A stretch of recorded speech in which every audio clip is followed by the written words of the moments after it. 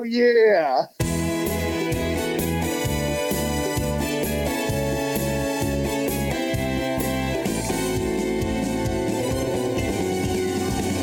Welcome to Football and Other F Words. I'm your host, Mr. Lebowski, joined today by producer, co-host Zach Lyons, and to my left, Mike Miracles. We still don't know where Keith is. Well, we know that he joined Disney on Ice, like he became a part of Disney on Ice, right? Isn't that where we left it last week? I think he was the third elf. I think he's now graduated to Frozen 2. All right, so we got some shit to get into today. We're saucy. We've come in hot because the Titans,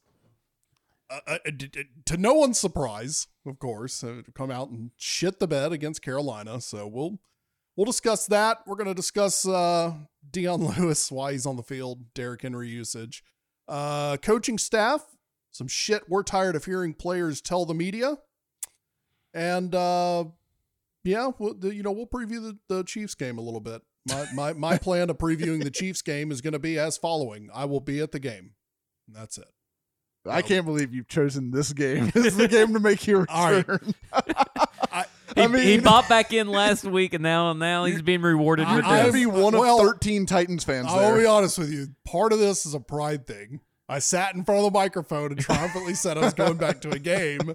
And then I watched that shit on Sunday, so I don't have a fucking choice now. But let's go right into the Panthers loss, and I'm going to kind of meld the first topic of this into it, which was why are we using Dion fucking Lewis? He saw a hole. And it was a hole he just saw it. And it was a hole that only a 5'7", 180-pound dude could fit through. Well, I think it was possibly Emily Proud. One of the multitude of reporters that we follow on Twitter tweeted out something towards the end of the game of, I can't wait for this like post-game press conference, something like that. And I put in quotations of, we had a game plan, we executed it, we saw some things in practice. Like, what have we seen that warrants using Dion Lewis? Yeah. Like, what games were they watching? Because I watched the Panthers Tampa Bay game, which was the and the 49ers game, right? So I've watched both those games, the last two games the Panthers have played. And yes, I get that Tevin Coleman is a small-esque, running back, and Dion Lewis is small. The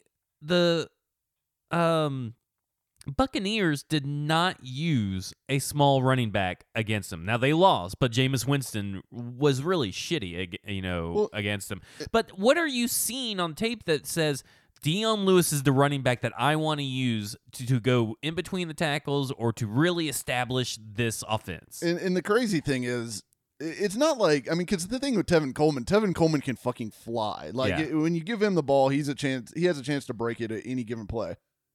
Dion Lewis is not that. Dion Lewis is slow as fuck. Like, he is the slowest small guy I've ever seen. Are you finally coming around saying that Dion Lewis is not a weapon anymore? No, he's definitely not a weapon. All right, man. I have officially. This is the week. This is the game that really broke Mike on a lot of his stances. I feel. I was in like a hardcore Dion Lewis is awesome guy. But you said that he brings value, and he's still a better pass catcher than Derrick Henry. Well, you felt that like at the beginning of the year, you felt, I still have hope that there is the Patriots, I still think the Patriots running back is in there somewhere. Well, because, in 2017, he was legitimately, like, arguably the best running back in football over the last half of that year. So it's like, that guy exists. Do you think you confused him for Patriots running back Lawrence Maroney? No. Okay. No. I didn't know which Patriots running back you were hoping he was Lawrence Maroney was never even the best running back in football. Dion Lewis was legitimately good at one point. And I think that's a valid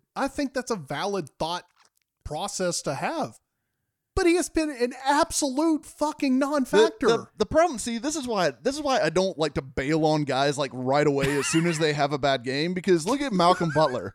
Malcolm Butler was shit for like 3 or 4, 5 games, 6 games into his Titans career, and he's been really, really good ever since then. So like, guys can get through humps and succeed after having a bad start. That's why I'm never going to be the guy that's like, one game in, well, fucking Dion Lewis, worst running back I've ever seen. Worst player in the league, just cut his ass. Get him out of here. Like, I'm not going to. Couldn't you have said that after 16 games last year? It's that not. He was It's pretty not shitty. I mean, he was bad. And I didn't come into this year. I was firm that it should be Derrick Henry most of the time. Like, I was never, Dion Lewis is going to be awesome. Dion Lewis does not need to be in the game at this point on almost any occasion besides, maybe third and long. Because, people are like, well, it's very predictable when Derrick Henry's in the game. Is it? Here's the thing, is that to me, it shouldn't be predictable. Maybe that the Titans are making it very predictable because it seems like their whole offense, it doesn't matter if you had 27 words in to call an offensive play. Like, they had to say, Spider 2, Y banana, Ocean View front, Villa, blah, blah, blah, blah, blah. I really like this play call. Yeah. But because it seems like the defense knows exactly what we're going to run no matter who is out on the field. Like, these opposing defenses these last few weeks seem to be just eating our lunch. Like, they must have went through practice with our team. What's predictable about Henry? That he's going to break off 1 of 4 runs for like a 25-yard gain? Well, oh, my thing God. Is play action Humanity. pass should essentially work the best with Henry in there if you're not throwing him the You know ball. what's predictable with Lewis? He's getting the ball more likely. He's out he's getting there. the ball. He's getting tackled for a loss. He's going to start cutting and juking when he doesn't need to, and we're going to get a 3-yard gain, and the whole fan base hates it. He doesn't make anybody miss anymore. That's the problem. It does seem like the defenses know what we're calling regardless of what we're doing. I don't know about that. They had 450 yards of offense in this game. Like, the ball moved. It's the fact that the offensive line couldn't stop committing fucking penalties. Dion Lewis fumbled the ball, and A.J. Brown let a ball hit him right in the hands and bounce off. I guess someone told me today, I haven't gone back and watched the film. Have you? I guess all 22 is not out yet, right? Yeah, I haven't watched the film. But someone said that Luke Kuechly tipped that pass before it even got to AJ, but I didn't really see that live, so I was very surprised that someone said that. Either way, the ball hit him right square in the hands. You got to catch it, or at least don't tip it up to where the ball is likely going to be picked off by a Panthers defender. But, those 3 drives back-to-back, those 3 came back-to-back-to-back. It was penalty Armageddon, Dion Lewis fumble, interception. And how many penalties did we walk away with this game? It was like 11 for 100-something yards. I could have sworn you could have told me 112, and I would have believed you. Most of them were kind of concentrated in like a few areas. But anyways, like, those 3 drives back-to-back-to-back, and the defense was holding the Panthers off early. Finally the interception is followed by the Panthers kind of moving the ball down. The defense gets them to 4th and 2, and they convert that fucking 4th and 2 to McCaffrey for the touchdown. And that sequence, like, from then on, the Panthers were already up 10-0 at that point. From then on, the Titans and Panthers basically played to a stalemate the rest of the way. Obviously, the final score ended up being a 10-point game.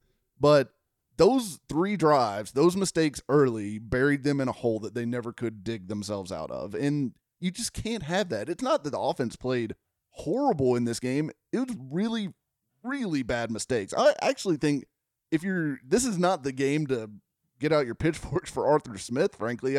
Besides having Dion Lewis in for a drive that he probably, that it should have been for Henry, I don't know that Arthur Smith had a terrible game. The ball moved. The Titans moved up and down the field. It's just they committed horrific mistakes and individual mistakes. So, all right, let's set aside the penalties for a second. And I do want to focus on the Dion Lewis thing for this, because at what point is it you're trying to execute your game plan and it's going to look like futility, and it turns into, why are you actively trying to row upstream? That's what the Dion Lewis thing feels like to me. But there was and I'm going to butcher this, but Mike Keith on the radio call, I guess it was sometime, in the second half, Derrick Henry had the ball. There was a series where Henry was supposed to come out and Lewis comes in, and apparently he was waving Dion Lewis off the field like, dude, I'm going to roll. I'm going to keep going with this. Yeah. So, like, I guess that's kind of my point is, at what point is this coaching staff, at what point is Art Smith, is it stubbornness? Is it, I'm trying to execute my game plan? What is it? Why does it seem like that we're just rowing upstream? Oh, and the reason I want to start off with this, because this is what I've heard from Vrabel and press conferences and stuff. It seems like their very first drive is, and typically I think this is the norm in most cases across the NFL, that the first drive is pretty heavily scripted. Yeah. It seems like to me we have many drives that are heavily scripted, and it does not matter what happens in the game. We are not going off script. Like, they scripted for whatever reason Dion Lewis getting all these touches, and they were gonna do it no matter fucking what. I mean, that's just how I view it.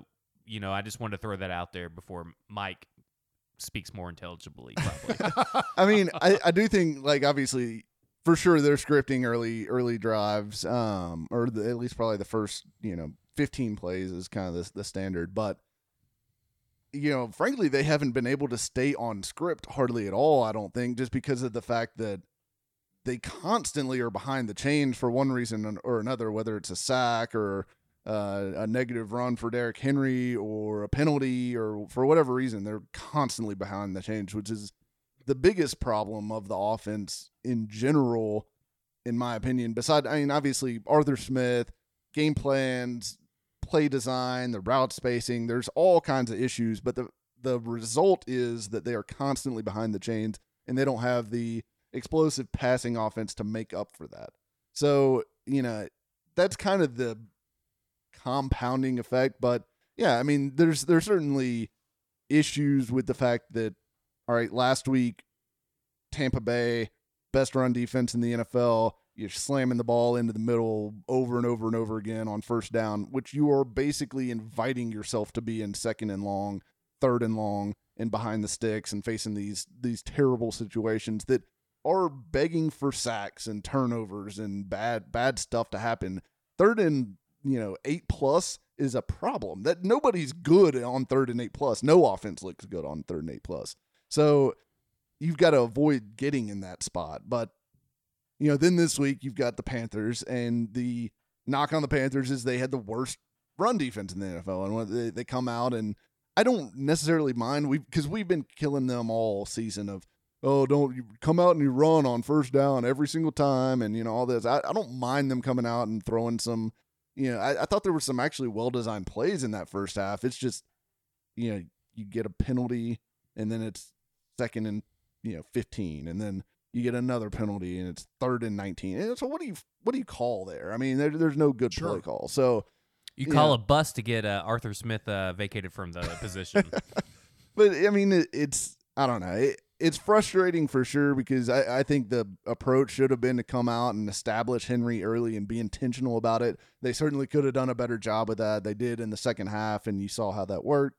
But it's mind-boggling to me that they refuse to treat our superstar players like the superstars that they are. And that's kind of why I made the comment. And I know part of this is, me being a lot more naive than Mike and Zach on the subject, but to me, as a viewer, it looks like we, the Titans, are rowing upstream, and I don't understand it. Like what's more frustrating about it, and to kind of go a little bit more into the coaching staff here, is, and I've said this before, that the cute, non-descriptive answers from coaching staff when you've won multiple Super Bowls and things are going well is fine. You can get away with that, but it's week after week after week of, we need to learn from our mistakes. We had a look, it didn't execute. We see things in practice, we see things on film, it didn't plan out that way. We fumble the ball, we get penalties. I mean, at what point does the coaching staff not turn around in the locker room and start getting in someone's ass? And more importantly, at what point is one of the players going to step up and say, you know what, players meeting in the locker room. Shit doesn't have to get out to the media, but offensive line, you suck. Like Dion Lewis, don't go in the game if they call you in. I'm kidding. But I mean, in all seriousness, like, someone needs to step up and address that. But starting with the coaching staff, like, how long of a leash can this coaching staff possibly have from, say, John Robinson, of not addressing these issues? I mean, I would assume that they are addressing the issues to some degree behind closed doors. I understand Vrabel doesn't want to necessarily air out all their dirty laundry in the media. I mean, and that's fair. Press conferences are not typically, I mean, yes, you can use that as a tactic to maybe publicly call out some guys, and maybe that lights a fire, and maybe he should try that at this point. But I don't think that that's the kind of coach that Vrabel wants to be. I don't know. I mean, obviously what something kind of coach needs to does happen. he want to be? I mean, I Like, think he what- wants what to be is- a player's coach. Like, I think Yeah. he understands the player's mentality. He wants to, be sensitive to where they're coming from. Expect them to be professionals, do their job, and treat them like professional human beings. Who is the last successful players coach? I mean, Mike Tomlin. So He's very successful. So that's the first person that comes to mind is Mike Tomlin. Yeah, and I'd say Pete Carroll is too. I mean, Yeah, I could Yeah. see that. Yeah. Pete Carroll's very friendly, but that's 2 out of 32 things. Is the players coach kind of thing? Is that because that's what Jeff Fisher was, right? And wasn't he the players coach? And yes, he did have some success, but let's be honest, I've seen some people tweet it, but I think we're all glad Jeff Fisher's gone. But like, I think that it's okay. It's okay to be a player's coach if you have the right staff, and I just don't think this staff is very good. And, no, and I think that's a major problem. And I yeah. think his comments this week were the closest to airing out a coach that you'll hear from him publicly. And I don't think this has been picked up on very heavily, but I do want to talk about it here. Yeah. The comment that he made when I think it might have been Terry McCormick asked him, what is the common thread, or is there any common denominator between the 4 first halves that they have failed to score a single point, which is ridiculous.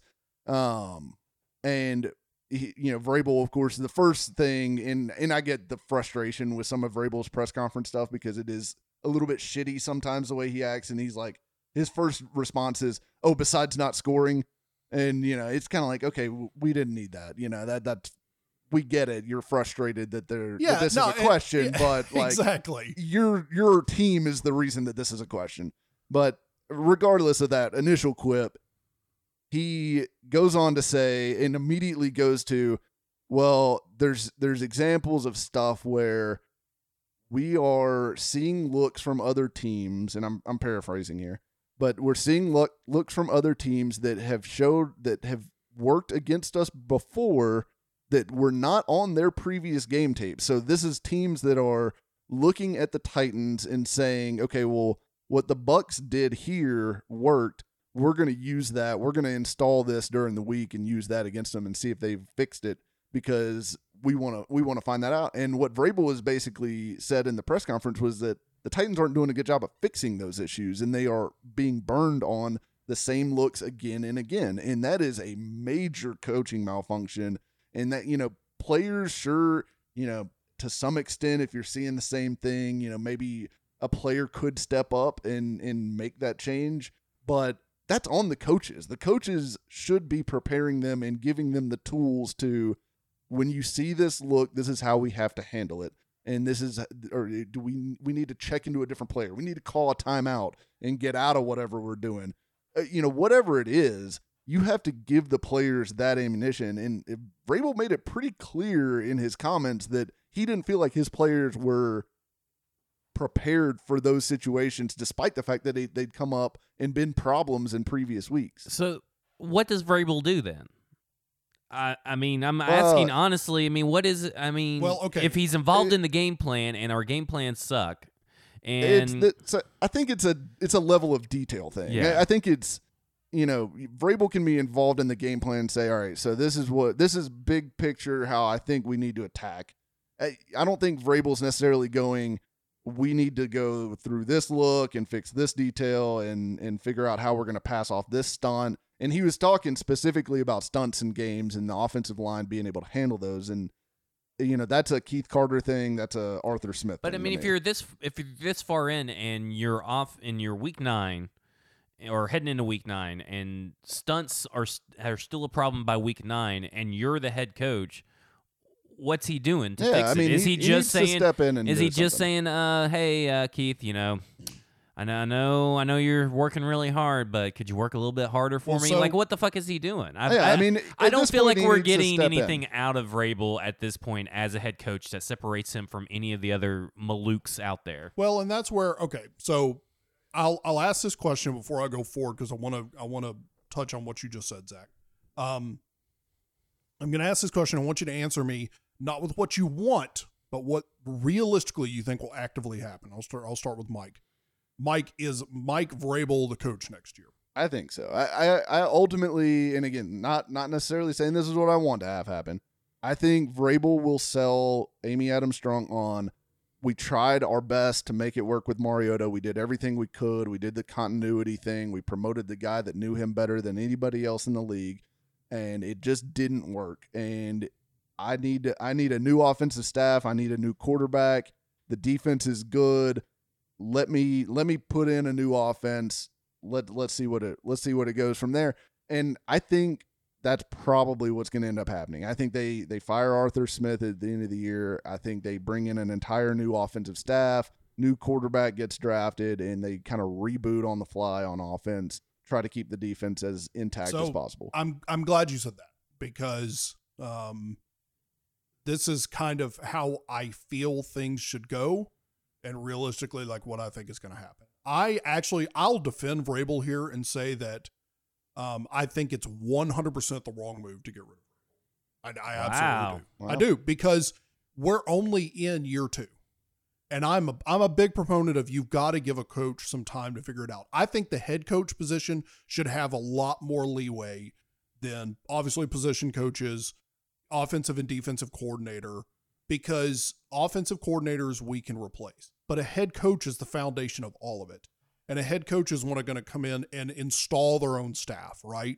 So if you rip Vrabel, you're now talking about possibly replacing the whole thing. And realistically, and I'm actually asking you and Zach both of this, Mike, you replace, let's say you land the head coach you want, you can name any name you want. What is realistically that you're going to put together a pretty damn good all-star staff under that? Depends on the coach, Yeah. I think.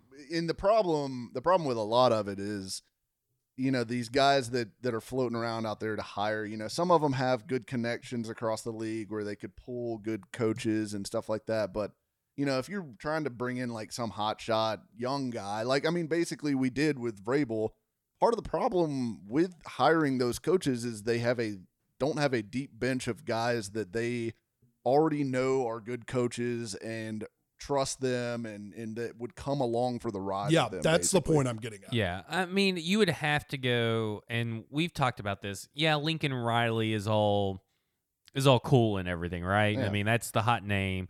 But then you're looking at a staff, because I really don't know anybody on Cliff Kingsbury's staff, and he's from the same air raid offense tree that Lincoln's from, so he's already pulled together a staff. Who's Lincoln Riley going to pull? I think the LSU defensive coordinator was probably, I think, someone they've crossed paths, which is Dave good, Aranda. but, I mean, you got to think of all the different levels. So, if you could get a coaching staff with Lincoln Riley and Dave Aranda, I think you jump all over that. what was great about getting someone like Sean McVay is that he somehow landed Wade Phillips as his defensive coordinator. Well, he had some deep roots in the league too. Yeah. That's the thing. He'd been in coaching forever. I think his dad was a coach, I believe. Yeah. He happened to be on a staff with Mike Shanahan and those Redskins and that RG3. But you got to era have that you can't bring in incredible two group of coaches. You can't bring in a rookie head coach like Lincoln Riley and the defensive coordinator of the his name Dave Aranda. Yeah, you can't bring them both in at the same time because that's too technically, to me, depending on what your head coach's affiliation is, offense or defense, that you're the head of the offense, head of defense, and you're both rookies. You want that to work out. Like, that's what I'm saying. McVay had a great benefit of having someone that's been a head coach on the staff, like Wade Phillips, and he's a great defensive coordinator. To me, Jay Gruden is the guy to get. Like, as an offensive coordinator or as a head coach? If you're going head coach and blowing everything up, which I am very 50-50 on it. Like, I see what you're saying about Vrabel, but he's regressed tremendously from a rookie, and he's taken up now a playoff team that went 9-7 to now another 9-7 season. Now we're staring down 5-11, 6-10. He's regressed tremendously, and you can. So whoever's move it was, because we really assume that J-Rob and Vrabel made the decision to get Arthur Smith hired together, right? I would imagine so. So I would say they both would have had input. Yeah, so, it was his decision, and his in-game decision-making skills have already been questioned. But see, and now his staff-making skills are in question. I don't have the confidence that Vrabel can put together an offensive staff. But see, that's I mean, and this is why I'll argue for Vrabel, because in year 2, I think regardless of what the record was the previous year, playoff team, I think you're allowed to have a year where you screw up a staff decision. It happens. I've got an example in my personal career where I vetted and interviewed a guy for a big partner of mine, and he turned out to be a total disaster. Literally on the way over here to record this podcast, I was on the phone kind of dealing with the fallout of that. But that silly example aside, I think he's allowed to have that mistake. But I want to see what the change is in year 3, and it's got to be the correct move. It's a big risk to me just because here's kind of how we've always done things, it feels like, for the Titans, is that we get a coach. We get a coach. We then get a quarterback, right? So Whisenhunt was a year without Marcus. Then he gets Marcus, and then we fire Whisenhunt halfway through. Then we have Malarkey, and then we switch this. And then we decide Malarkey's whole staff is trash. So we get rid of all of them. But before getting rid of them, we saddled J-Rob with Malarkey. It seems like we've never had everything happen at once, right? Well, and that's where here's why I'll defend where you're going with that. Yeah. I don't mean to cut you off, but this is why I am cutting you off. Because what you were seeing, and correct me if I'm wrong, what you were seeing was kind of what we hope was the end of the dysfunction with the Titans ownership, from the death of Bud Adams to the whole Tommy Smith debacle into Amy kind of taking over and deciding that she wanted to run things a certain way. So you see Whisenhunt get fired pretty much because he was getting Mariota killed. And then I think some of that weird transition we went through was Amy wanting to kind of set herself up with the person she chose in Robinson and all that and blah, blah, blah, which is again why I'm arguing why Vrabel should absolutely be given a year 3, allowed to hire an actual offensive coordinator. Well, to be honest, if we're in this position next year, I would be fine with firing all of them. Well, I would be fine with firing the problem a head is coach and an offensive coordinator in the middle of the damn season. Well, then but then we start all over again with the quarterback that doesn't have everything consistent wise. Yeah. Like that is one of my major concerns. We're essentially gonna have, I would assume, that we are gonna draft a quarterback. I mean, I would just think that is completely on the table. And bringing Vrabel to do that and having him assemble another offensive staff, I mean, this can't be a thing where we fire everybody again. And that after that guy's rookie year, Noted. it's just Sure, but it's a tricky situation keeping Vrabel. Now, I don't have faith in him to put together an offensive staff. I think that's really what it comes down to, a long-term fix for the offensive staff. Yeah, I mean, you're right about the quarterback thing, because that's what complicates this whole thing. If they had a veteran quarterback, or if they were kind of like in a different situation at the quarterback spot, maybe, I think you would absolutely see a third year. The thing is that if you get to the end of this year and you're like wavering on Vrabel, and if you're John Robinson, you're going, all right, I don't know about this guy and where this is headed, you really don't want to put yourself in that spot where you draft a quarterback, he learns under Vrabel, then you blow it up again, and now you're all of a sudden starting that same like Mariota, rotation of new quarterback, replaces a coordinator, learns a new system, that whole cycle that we've been stuck in. But the other thing, and to your point, Lebowski, is constantly rotating and changing the guard at coach, which if we were to fire Vrabel after this season, it would be the 4th coach that we fired in the last 6 years. And here's the thing, that is a problem. And here's the thing we're assuming, to a point you made earlier, I think it was earlier today, Mike, on Twitter, which was, look, Titans fans may not want to hear this, but how desirable is this market to come to? Nashville's a desirable city. Great, yeah.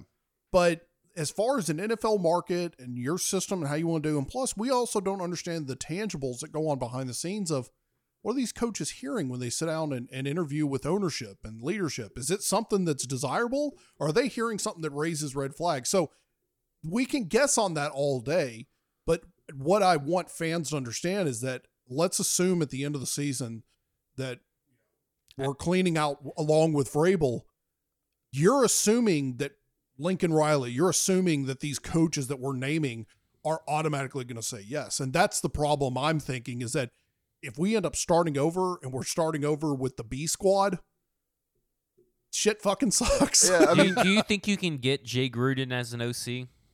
I mean, it depends. It all depends on if he can get a head coaching job. I think he'll take an offensive coordinator job if he can't get a head coach job, but I don't know. I honestly think he'll probably get a head coach job right away. I mean, yes, he struggled in Washington to some degree here lately, but I mean, what was he given to work with there? I mean, not a lot. A total disaster. Washington is still, I'm serious. That's a podcast I still want to do, talking about Dan Snyder. And I don't know how big a part he played in the whole situation with Trent Williams, or if he knew about all that. And, that all cloud stuff for me too. Well, he didn't even know they signed Landon Collins, so I doubt he knows any, because it's Bruce Allen and Dan Snyder are just they're just shit up. They're just in a bunker somewhere, just hunkered down and having tea parties and deciding what's going to happen for the Redskins this week. All right, I think if you could get Jay Gruden as the offensive coordinator, that's a slam dunk. Like you get and him he could and partner him with Vrabel, and that's good. Keeping Vrabel, which I think is like 90% going to happen. Don't get me wrong. Unless this defense trails off these last few weeks into an utter disaster of a dumpster fire, because then we're going to have some issues with Vrabel. But I think that he stays. You have to clean out the entire offensive staff. I mean, we're in agreement you have that to. We're in agreement that there's no way Art Smith saves his job. Right? I don't think. I can't see how it happens. I'm sorry for Professor X, Sean O'Hara, but Pat O'Hara. Yeah, Pat O'Hara. Sorry, I keep getting him and the that Giants offensive lineman. Everybody's got to go. Rob Moore's got to go. Tony Dews has got to go.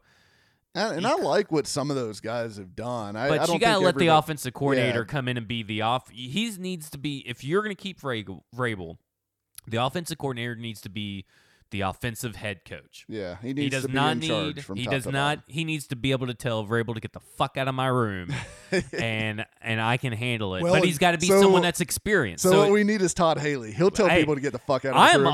I was all about some Todd Haley last year during our offensive coordinator search. He's got a lot of baggage, but I will say he's the kind of guy that you could get, and he'd probably stick around for a while because nobody in their right mind is going to hire him as head coach. Well, I mean, look at Darrell Bevel. I mean, he's where's he at now? Detroit, and he's totally made that offense look really, really good. Yeah, he's never going to get a head coaching job. Hey, maybe there's a lot of those Patricia guys. Gets fired and we can grab Bevel. There you go. Never know. There's a lot of coaches out there that are offensive coordinators over the years that have interviewed for head coaching jobs and never gotten them. Get those guys. Because they're not going to, they do something wrong in their head coaching interview that they're never going to get a job. And they're good. I mean, Darrell Bevel is he plays to the strengths of his quarterback. I just don't understand. Again, it goes back to the strength of your offense. Derrick Henry, Corey Davis, A.J. Brown should constantly be involved in this offense. And it seems like at any given time, they're not all on the field at the same time for whatever reason. Let's move to this, because I know Zach's ready to go buck wild on this, and I am too, honestly. Taylor Lewan stands in front of the microphone this week in the locker room after that lovely loss and says basically a combination of the following. We got to do better. If I was a fan, I would be pissed too. And then he made a comment about how we showed up with low energy, or he showed up with low energy, or blah, blah, blah.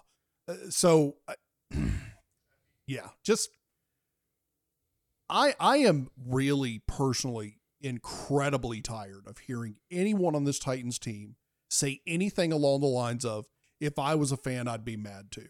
Dude, all you got to do is look in the stands at any home game and know how the fans feel about you as a team. Fair or not? Because any player that's on that field at any given time may be thinking some form of a combination of, I'm not responsible for the failings of this franchise for the last 15 and 20 years. Well, you know what? The fans that are not sitting in those stands are definitely reflective of the way this organization is playing football.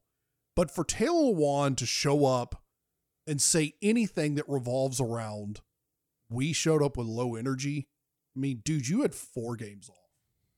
And you had 4 games off for PEDs. I don't give a shit what it was for. Recovery, stamina, bigger balls. It must have been for stamina, because he sure looks like he's getting beat by a second string defensive end constantly. Well, so to back that up, and I think this was, I was actually. Let's be honest here. It was definitely PEDs. I mean, can we all just kind of say that whatever he was taking improved his game? I'm willing whether he knew about it or not, whatever. But whatever he was taking worked, because it ain't working now. So I was actually a little stunned to hear this today on Midday 180, the interview with Eddie George. I don't know if you two heard this, but and again, I'm paraphrasing. Eddie George, commenting on Taylor Lewan, said that basically, what was it? He's not a leader in the locker room. And he's not respected around the league. He's not respected around the league. I mean, just came right out and broadsided with him. And I love to hear that from Eddie George, because you want to talk about Mr. Titan. If you ask any Tennessee Titans fan from 2004 on, they're probably going to name Eddie George if you bring up the Tennessee Titans. So I don't think I want to hear another damn thing from Taylor Lewan the rest of this year. Yeah, I mean, it's frustrating. Like, I think Lewan, I don't think he's meant to be a leader. I mean, he's the class clown, that's the thing. And like, that shit isn't cute anymore at this point. And we've talked about it before, and I've grown tired of it. Last year I think it was last year when I was out at camp, and he pulled the whole, like, he flopped on the ground like a baby after a hit, and Keith Carter was like jumping off in his ass over it and stuff like that. That stuff is not. And I forgot about that. Yeah, and it's like right before he got paid too, and it's like that kind of stuff. It's little things, and it's not a huge deal, but it all adds up to a guy that he's more worried about being like the funny guy than he is worried about being serious and about his business and that kind of thing. And I don't know if that extends to the offensive line room and the meeting rooms and all that stuff, but you have to assume it does. It looks like it does. He's more worried about being a bro than being a pro. There you go. I just thought of that.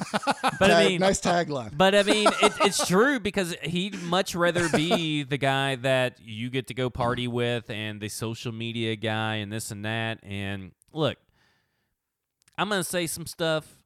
If you like Taylor Lewan, that's fine. I'm sure he's a great person and all that stuff. I don't know him personally. Okay, I can only vouch for this. The last year and a half, I've spent time arguing till I'm blue in the face that Taylor Lewan is the face of this franchise. I could care less if fucking Taylor Lewan's on this team tomorrow. If someone said, "Oh, he got cut," I really wouldn't give a shit, because I'm sick of it. I think he's flippant. I don't think he's very authentic. There's something about him.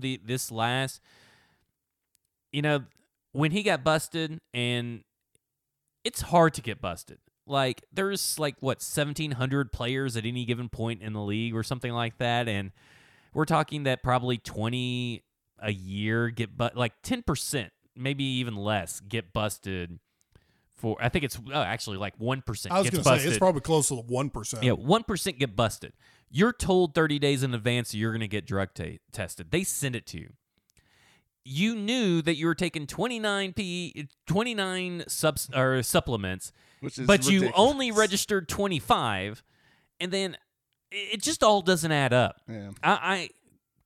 If he truly did not know, but ever since then, I just have a hard time. I'm out on Taylor Lewan. And I am out. He does not look the same. Just so happens that he's not, he got busted for PEDs and now he's not looking the same. That could be total and utter coincidence. But give me a fucking break that he's not dedicated to his craft. That's what I feel like. He's not dedicated to the game. He's not dedicated to the team. He's dedicated to himself, dedicated to his brand. All well and good, but you're right, Mike. Maybe we're expecting too much of Taylor. And with that contract comes that responsibility. Right. You know, that's the exactly thing. what I was just about to say was, but we paid him, so he needs to live up to that contract, and he's not doing it. And there's what, 6 offensive linemen, 7 offensive linemen on this team at a given time, and the thing, if he's not really caring and if he's not holding anybody accountable, they're looking at him saying, well shit, old Moneybags over there doesn't care, and he just got paid. I could probably just kind of get by and skate by. Yeah, I think there's a lack of leadership with the offense in general. I think you've seen Derrick Henry maybe do a little bit more here recently. I think A.J. Brown will eventually be that guy. I think he's a guy that, despite some of the mistakes and stuff like that he's made, as a rookie, I think he's a guy that clearly puts in a lot of work. Like, you see it. You see him putting in a lot of work. He cares about it. I think he wants to be great. I think that kind of stuff will end up going a long way in his career.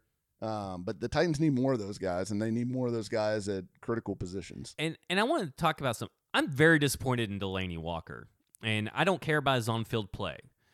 But, back in 2017, before we made the playoff run, when they were getting tired of malarkey, he came out and said stuff about the staff. Him and Rashard did towards the end of that year. And then they suddenly clicked, and then, they got it back on track.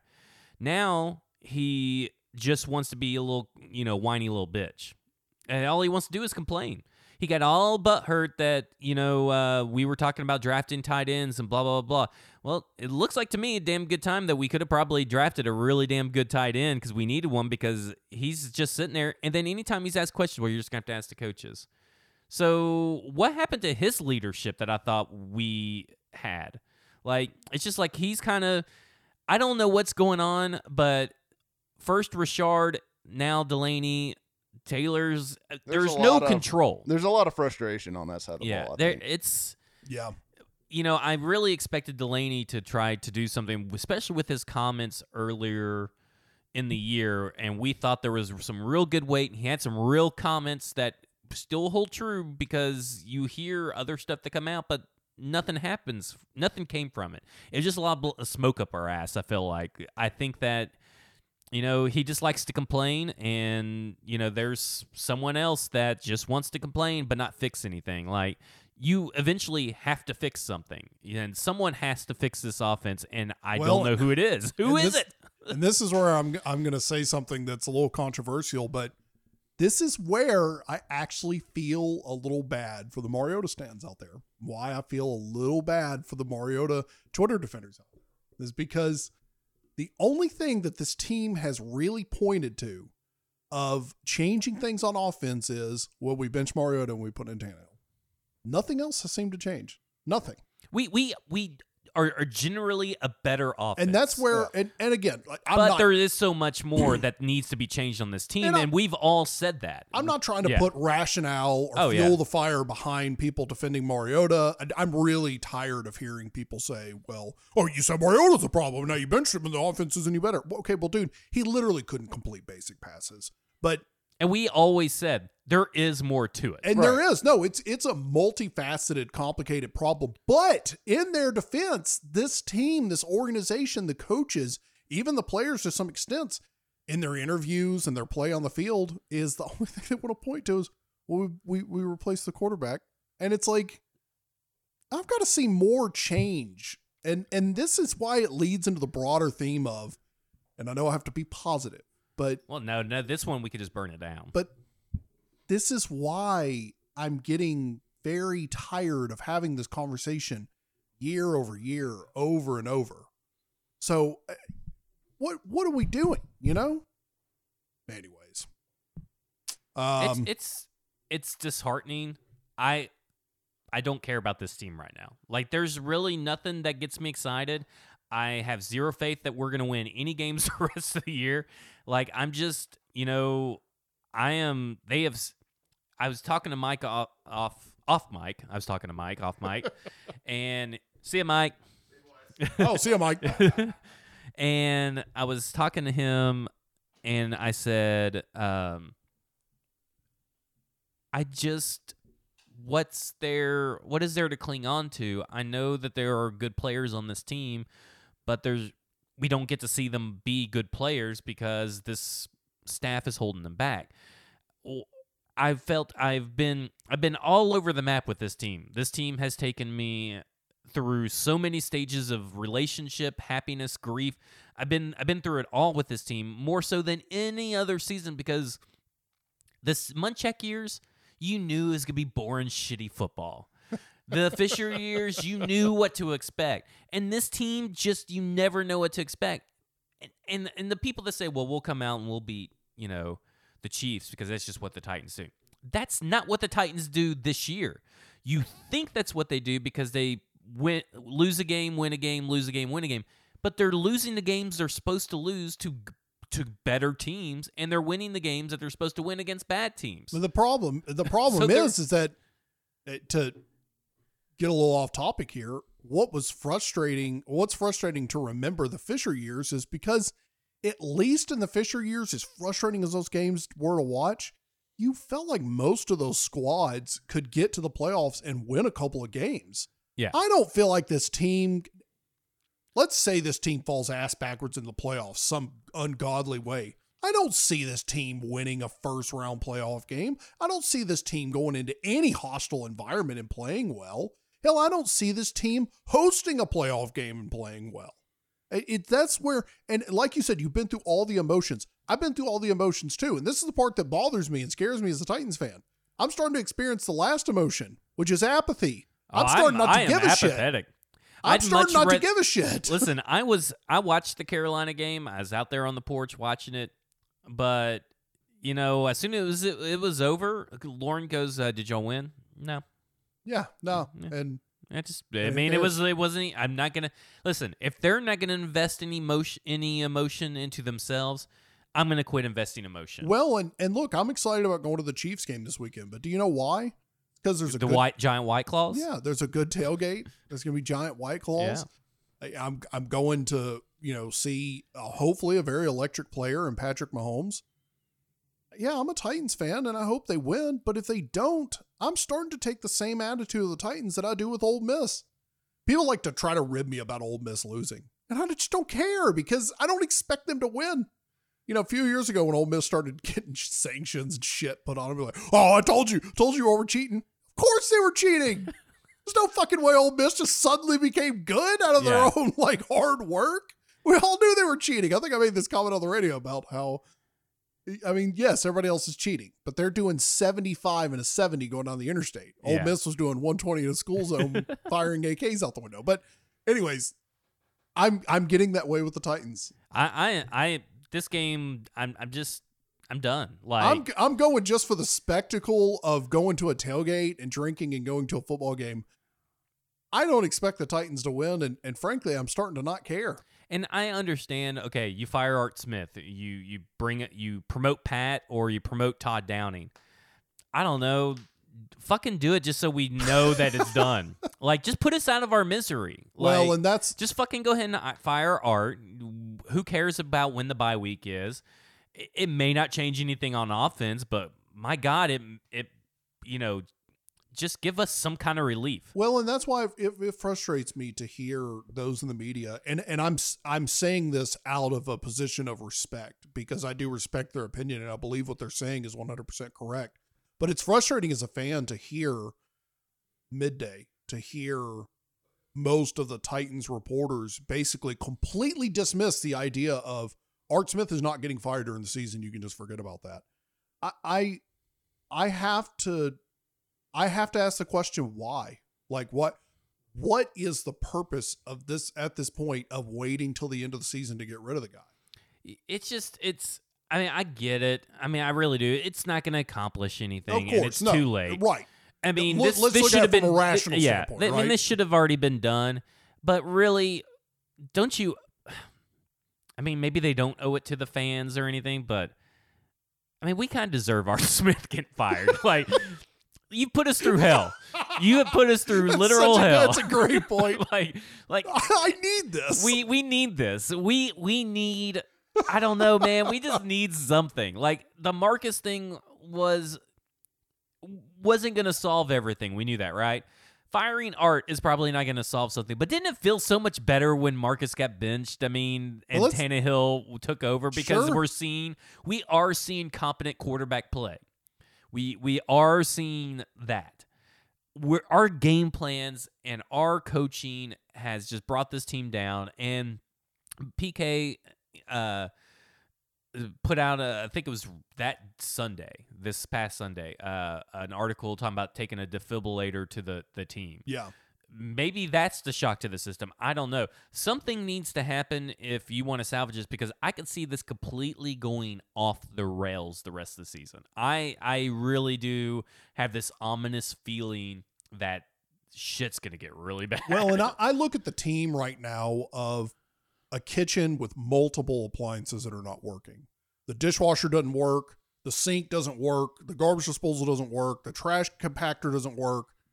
But the most important part that you had to replace, the quarterback, was the stove. So you replace the stove, and at least the stove is working. And what drives me nuts about Mariota fans are like, well, just put Mariota back in there, because if the rest of the offense is okay, so we're just going to go dig the shitty broken stove back out of the trash and put it back in the kitchen just because everything else is not working. Like, that's not rational.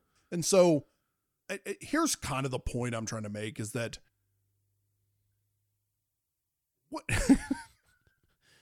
I'm broken. I mean, this team has just, I came in, I was all fired up, and then I get here, and then it's just like all the anger is just too much. I can't do it. No, it's just, I just don't know that I care. But here's the shitty part. This is the point I was going to make, is that anytime a team has a bad preseason, we all say the same thing. Doesn't matter. It's the preseason, right? They're just trying to get their game plan together, blah, blah. How many teams have we watched go undefeated in the preseason and then have like a 5-10 season, or go completely lose every preseason game and then they go undefeated or something? Didn't the Patriots do that? Didn't they lose every? I think the Colts have, under Peyton Manning, have lost a shit ton. I think his preseason record is probably one of the worst preseason records of all time. But this is what I want to do, and I think I may actually do this tonight before I go to bed, is go back and read the after action reports for all the preseason games. The Titans preseason laid it out 100% of all the problems that we were going to experience so far this season.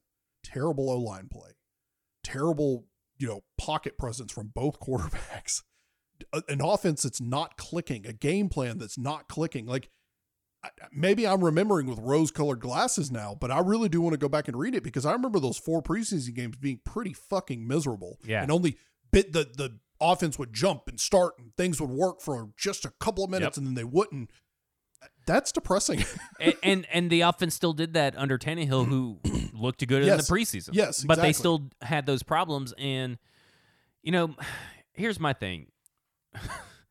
We fucking just had the best luck right before the regular season started. The Texans' offensive line was in disarray. They lost Lamar Miller. Andrew Luck fucking retires. He retires.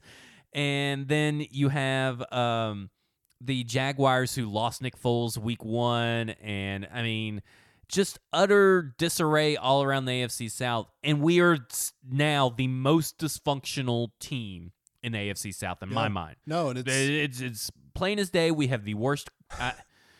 Well, Nick Foles is starting, so we may not have the worst quarterback anymore.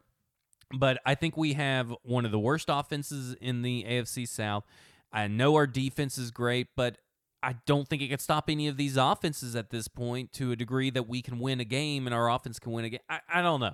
I don't even know about this fucking team. I hate this fucking team. No, I hate them. I hate to say it. I am a Seahawks fan the rest of this season. I was thinking on the way over here and I couldn't think their names off the top of my head. I'm not going to be able to remember them now, but there was 2 people specifically on Twitter that I know that I pretty much led a brigade against. I can't believe you would make this preseason prediction of the Titans finishing last in the AFC South and finishing with a record sub 500. I know there's people waiting for them. No, to be there here. absolutely is. They're There was waiting one. to I remember one specifically. specifically.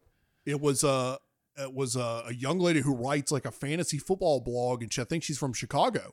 And she had picked the Titans to finish last in the AFC South. Oh, yeah, I remember that one. Yes. That was the one that people went really sexist against her. Yeah, well, there was that that was terrible. But it makes me literally want to dig up the tweet and just apologize to her, because she may have saw something that we didn't see. Maybe she was looking at the preseason games like we should have been looking at them. But anywho, it's just like the point of this whole fucking diatribe is that I'm tired of hearing multiple levels of bullshit excuses from everything from the players to the coaching staff and things not getting changed. You know, if you I'm sure everybody listening to this has a job, careers you like. You can make big mistakes at work. It happens to most people. But if you continue to have problems performing, at some point, your employers do not want to hear, I'm going to fix it and make it better. At some point, you have to produce or you're out. And that's kind of, that's where we are as fans, is that I'm tired of hearing season over season over season of a different, it's the same coaches saying the same thing, or I should say it's different coaches saying the same different version of the same damn message. And it's exhausting. It's exhausting. I mean, how do these media members do it? Like, it's exhausting for me to put forth the energy to record this one podcast, right? We record one podcast a week. There are guys that have to come in and fill 3 hours of radio talk with this, or do 2 radio shows a day and then tweet all day and then write articles. I don't know, like, can you sue the Titans for them having to put you through this emotional distress? I'll tell you this. I tuned in like a masochist. I tuned in for the last hour of Wake Up Zone on Monday. And I think I caught the last break before they went into the last hour. And I forgot who the guest was on, but they asked if he was going to be on the next segment or blah, blah, blah. And Mark Howard said something that actually made me laugh. I couldn't believe it. He goes, it may just be dead air the next time we do this, because I'm kind of running out of things to say about this team. So I've gotten the same way, and I hate to say that I've gotten apathetic, but I'm at the point now where I don't give a shit, and that's a problem. Even if for whatever stupid reason we beat the Chiefs, fuck this team. like fuck you for doing that to us. Lose this game for your fans. I mean, honestly, quit dragging us along, because you know what's going to happen is that Taylor is going to say, well, we really fixed things, and then they're going to come out and fall flat on their face the fucking next week, and we're going to get, if I was a fan, I'd be really pissed off if I were you guys. It's just going to happen. The same thing. The same thing's going to happen. Lose this fucking game for me. I would rather every single person involved with this team use their media availability to say, I have no comment. Or just say, I'm sorry. I apologize. Or just or just tell us the truth. Yeah. Just look right in the camera and say, I don't give a shit. I didn't want to play today. I suck. Yeah. I'm just not very good. I don't know why I got picked. I'm just, I'm sorry, but that tricked your GM into thinking I was some all-pro left tackle, but, We were going to preview the Chiefs game, but I'm not going to. I won't talk about it. I just want to lose. I literally don't. I know this sounds counterintuitive to Titans fandom, and you should always root for your team to win, and I even said it's not good for the locker room. They don't care. The locker room doesn't care, I don't think, any more than we should have to care. I am done being emotionally vested in this team because I don't feel this offense is not emotionally vested. I want them to win. I don't expect them to win, and I'm not going to be surprised when they don't win. I agree with you that I don't think the locker room cares because we've not been given any kind of indication that otherwise, but I'm just going to go to the game and enjoy myself being at an NFL game. And if it gets out of hand, I may leave. I want Patrick Mahomes to play because I want to watch him. I want to be able to see Patrick Mahomes in person. I want to see Patrick Mahomes in person. I do too. That's why I want to see him play. So yeah, we're not going to talk about the Chiefs game. We're not going to preview it for you. Sorry about that. What we are going to do is wrap this shit up. Let's do it. You have been listening to Football and Other F Words. You can find us on anywhere you typically find your podcast. We really appreciate you listening. You could rate and subscribe, and please share with family and friends. If you enjoyed listening to us, if you can put up with our vulgarity, share it with your buddies. For Mike Miracles, who decided to leave early, Zach Lyons, I am your host, Mr. Lebowski. You have been F.